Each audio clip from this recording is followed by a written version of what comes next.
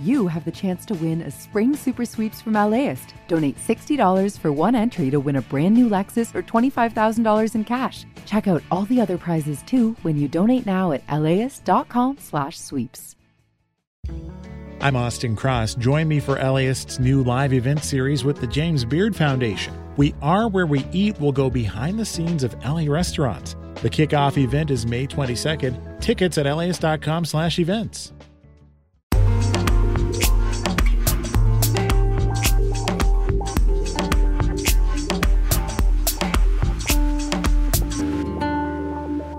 LAist Studios.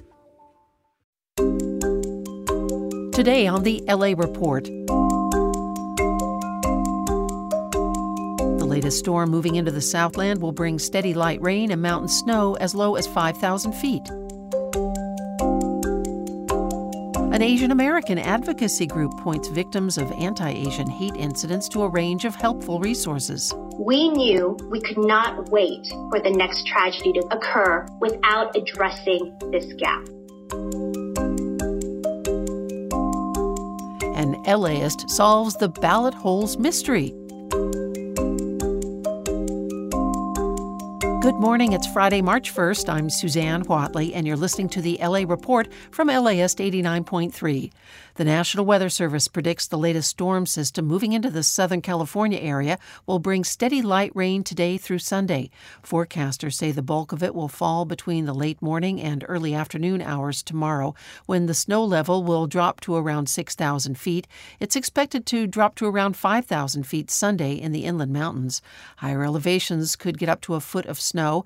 Mountain communities can also expect some strong gusty winds. There's a winter storm watch for the San Gabriel Mountains beginning at 6 o'clock tonight and continuing until Sunday morning at 10. Similar watches will be in effect for the San Bernardino and Riverside County mountains, along with high wind watches.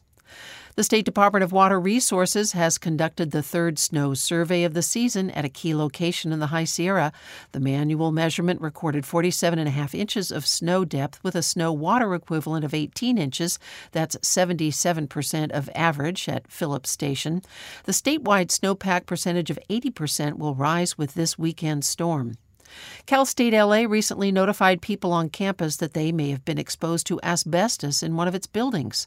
LAist higher education correspondent Adolfo Guzman Lopez reports some students and employees protested yesterday, calling for better communication. The protesters rallied outside Martin Luther King Hall, built in 1962. Jill Grayson's worked in the building for almost 3 years. She learned she had cancer less than a year into her job.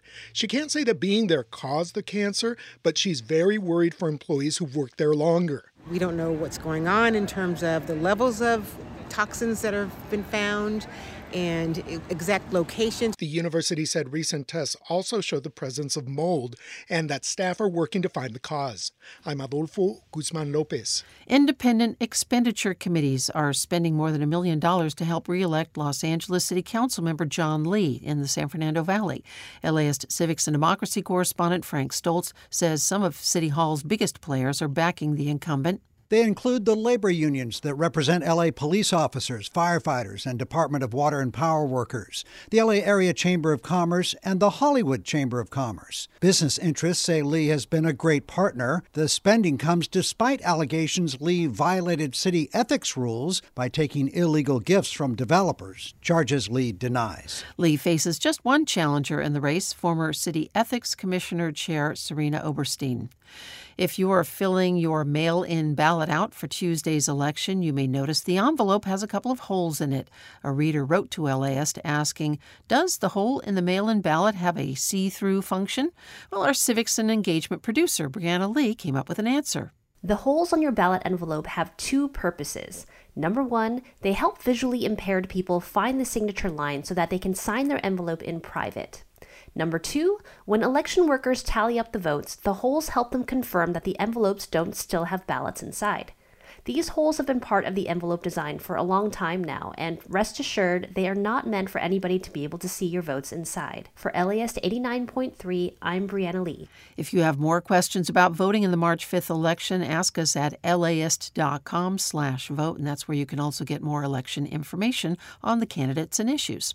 Coming up, how to keep your Camaro from falling into the hands of thieves with key cloning devices. Support for LAist comes from Latino Theater Company at the Los Angeles Theater Center, presenting the world premiere of Ghost Waltz by Oliver Mayer, a bold original recovery of Juventino Rosas, one of Mexico's most significant composers. Follow Rosas from his father's early death to his friendship with ragtime genius Scott Joplin, now on stage through June 2nd. Tickets and information at latinotheaterco.org.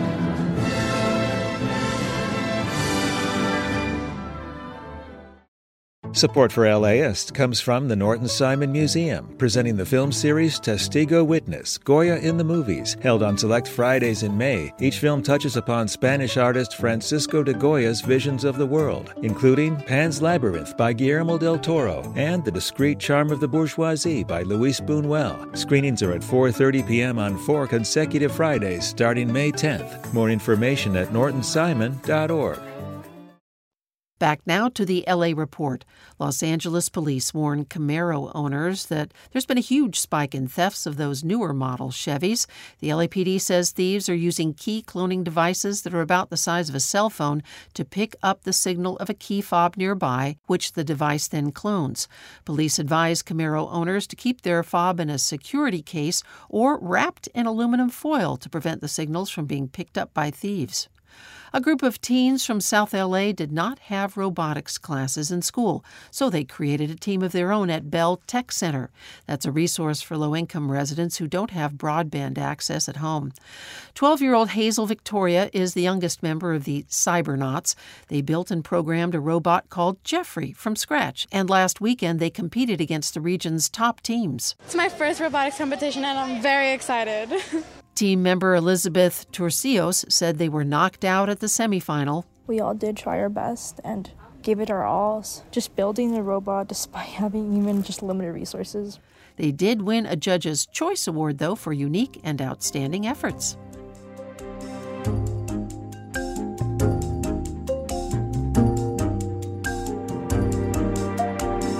Thank you for listening to the LA Report. You can read more news at laist.com or listen live anytime on the LAist app or on the radio at 89.3 FM. The AM edition is hosted and produced by me, Suzanne Whatley, with assistance from producer Tyler Wayne. Our engineer is Federico Garcia Rodriguez. Catherine Mailhouse is the Director of Content Development. LAist's executive editor is Megan Garvey. Original music by Scott Kelly. Check back here at 4 for the PM edition. Listeners like you help make the LA Report possible. Please donate at laist.com/join.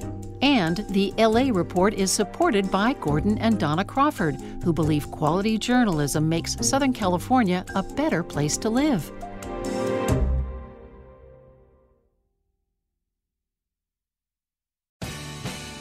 The LAist Spring Super Sweeps is happening now. You can win amazing prizes while supporting your source for local fact-based journalism. One lucky grand prize winner will get to choose a brand new Lexus or $25,000 in cash. Other prizes include an electric bike from Juice Bikes and $1,000 gas gift cards. Your donation of $60 gets you one entry to win, and the more you give, the more entries you get. Donate now at laist.com/sweeps.